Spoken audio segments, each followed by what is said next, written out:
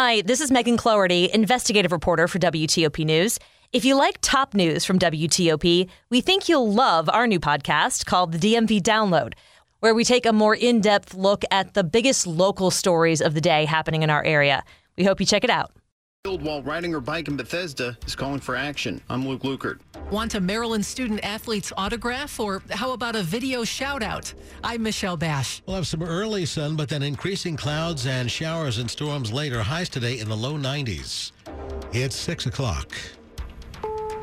This is CBS News on the Hour, sponsored by Dell Small Business. I'm Deborah Rodriguez in New York. Do not drink the water. Governor Tate Reeves sending out the order to people in Jackson, Mississippi after heavy rainfall damaged an already problematic water treatment plant. The city cannot produce enough water to fight fires, to reliably flush toilets, and to meet other critical needs. He's declared a state of emergency, paving the way for help from the National Guard. Fears of a new round of massive flooding in Jackson subsided after water levels from the swollen Pearl River receded.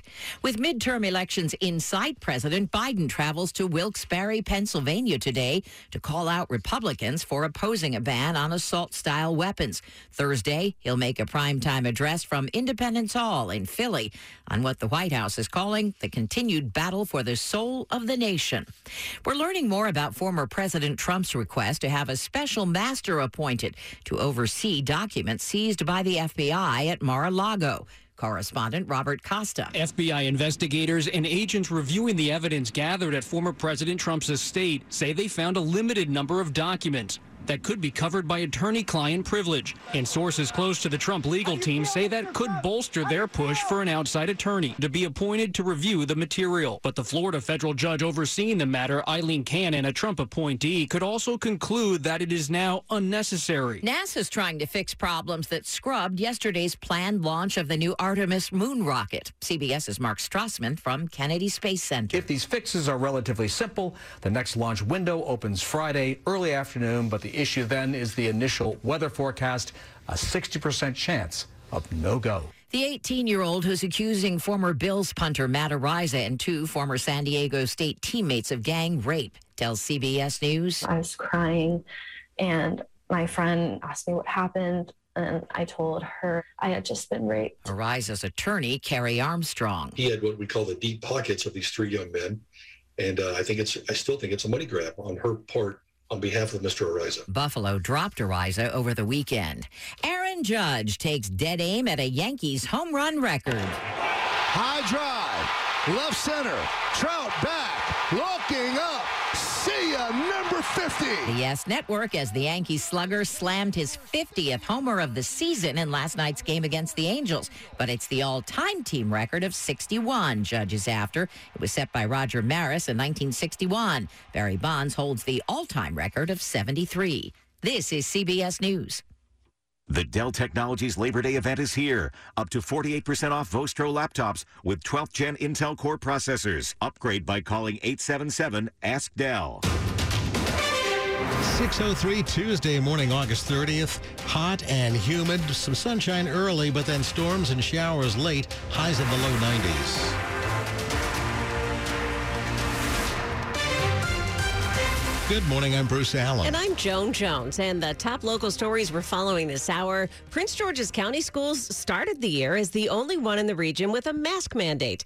But that's about to change. School CEO Monica Goldson said starting next Tuesday, masks will be optional. The school system said it made the decision to require masks at the start of the year yesterday based on a recommendation from county health officials. As of last night, though, the county is in the low community transmission level as defined by the CDC. Two Prince George's County school kids are under arrest. It comes after they're accused of bringing handguns to class on the first day of school. Both cases happened at one school, Suitland High School. Prince George's County police say the first gun was found in a student's waistband as he was arrested in connection with a June 29th carjacking. Police didn't name him, but did say he'll be charged as an adult. Later in the school day, 18-year-old Christopher Harris, according to police, was found with a gun in his backpack. The school's resource officer was tipped off about the weapon by a parent. In a letter to parents, the school's principal, Ronald Hollis, says any student who brings a weapon to class will face disciplinary action up to being expelled. Mike Murillo, WTOP News. D.C. police have released the photos of two men who were involved in the attempted carjacking and shooting of Washington Commanders running back Brian Robinson on Sunday. Police Chief Robert Conti said that Robinson fought back against one of the men and managed to take his gun away. He was shot, though, by the second gunman. Conti said the photos come from video captured by a nearby surveillance camera before the suspects fled the scene in a separate vehicle. Robinson needed surgery, and on his Instagram account, he said that he was doing well. You can see the surveillance photos of the suspects at WTOP.com. Now, Sunday's attempted carjacking of a member of the Commanders is renewing the focus on violent crime in the city. And we asked city leaders if the criminal justice system is working and holding people accountable. The presence of guns in our community is making our community less safe. D.C. Mayor Muriel Bowser was asked if the broader criminal justice system is working. All of us, government and the entire criminal justice system, needs to focus on getting fully open. We know we're seeing this across the whole region. Ward 6 Councilman Charles Allen chairs the D.C. Council Public Safety Committee. Now, both say when someone commits a crime with a gun, there must be accountability for that harm. But do criminals feel like they'll be held accountable? So we have a very complex system that isn't all under D.C. local control. Pressed repeatedly, it was hard to get a yes. There is urgency across the board. In Northeast, John Doman, WTOP News. A tragic accident last week on River Road killed a longtime diplomat with the State Department. Now, her family is calling for improved bike safety and raising money to advocate for those policies. Sarah Langenkamp and her family had just moved to Bethesda from Ukraine, where she helped distribute U.S. assistance to police, border guards, and other non-military security. According to a statement from her husband, Langenkamp was on her way home from her two sons' new elementary school. Her route took her on the River Road bike path for just a few hundred yards when she was hit by a flatbed truck. Her husband says on a GoFundMe page that she biked every day, even when they were overseas in Ukraine and West Africa. In that statement, he says bike lanes without barriers like those on River Road are just death traps. The GoFundMe has raised over $80,000. Luke Lukert, WTOP News. Coming up after traffic and weather, one area university is making it easier for student athletes to make money.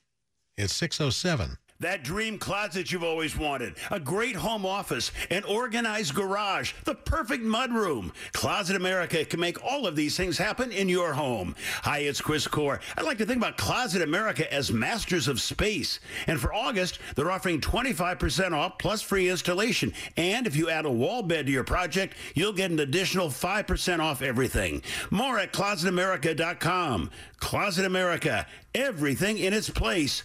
Perfectly. This new era of hybrid work means a new generation of never-before-seen threats. Is your network ready? Palo Alto Networks provides a critical first step in accomplishing a successful SASE deployment with ZTNA 2.0. Join Palo Alto Networks at SASE Converge 2022 to learn from industry experts about the latest trends and innovations in SASE so you can lead the transformation. Many of us, if we're being honest, have given up hope on good sleep. But why? Well, if you're like me, you've tried everything and nothing has helped, so if we're not going to sleep well anyway, why try? That kind of thinking is so 2021. It's time to rethink our nights and days and demand more from our sleep. Talk with your doctor about how you can seize the night and day and visit seizethenightandday.com to learn more.